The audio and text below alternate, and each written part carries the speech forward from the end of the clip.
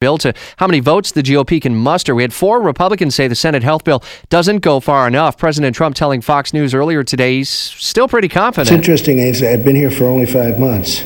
People saying, where's the health care? Where's the health care? Well, I've done in 5 months what other people haven't done in years. And people have worked on health care for many years. It's a very complicated situation from the standpoint you do something that's good for one group but bad for another.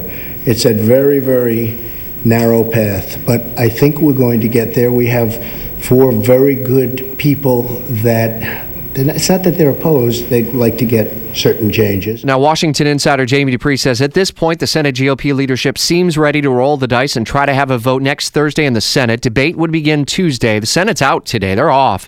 Congressional Budget Office review is looking like either Monday or Tuesday, and all of it comes down to whether or not the GOP has those 50 votes. Jamie goes into a little bit more of the vote counting mode at WOKV.com in his blog, including some of the reasons why those 4 more conservative senators are on the fence, if you will. President pushing for unity between both parties. We've gotten to know many of you over the last weeks and months and developed many friendships with politicians. Can you believe it? And some really great people, I have to say, mostly. Mostly. At the annual congressional picnic at the White House, Trump saying he hopes to see more of the unity between the parties that was found after the shooting of Congressman Steve Scalise, who is in fair condition. One area where there's been some bipartisanship is over VA and getting rid of the bad apples. And today, the president set to sign into law a bill aimed at making it easier to fire those bad apple employees at the Department of Veterans Affairs. Big story for us here in this military-rich community. WOKV's Dory Scheimer continues our team coverage. And all this dates back to the big scandal in, 2014 now? Yeah, I can't believe that was 3 years ago when it was discovered that employees at the Phoenix VA were manipulating wait times that veterans had to wait to get into an appointment. That was really the starting point, and we found that was happening all over the country. Really set in motion a course for reform at the Department of Veterans Affairs that is culminating finally in this piece of legislation. Now, Congress has been trying to do something like this to make it easier for the department to fire so-called bad apple employees since 2014. There have been holdups along the way.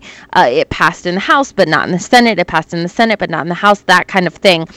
Finally, they came up with a compromise, bipartisan in both the House and Senate, and today the president will sign that. Now, some government employees organizations say that this bill violates their rights as employees, and that other government agencies are able to use existing laws to get rid of those bad employees without having to take these additional steps. But I just got this statement from Concerned Veterans of America. They're in strong support of this bill, saying that until today, the VA secretary has not necessarily had the authority to discipline or fire bad department employees quickly. This historic bill is a significant step forward in the fight to correct the toxic VA culture and get veterans a step closer to the care they deserve. Key takeaways from the signing a little bit later today during Jacksonville's News at Noon. Dory, thanks.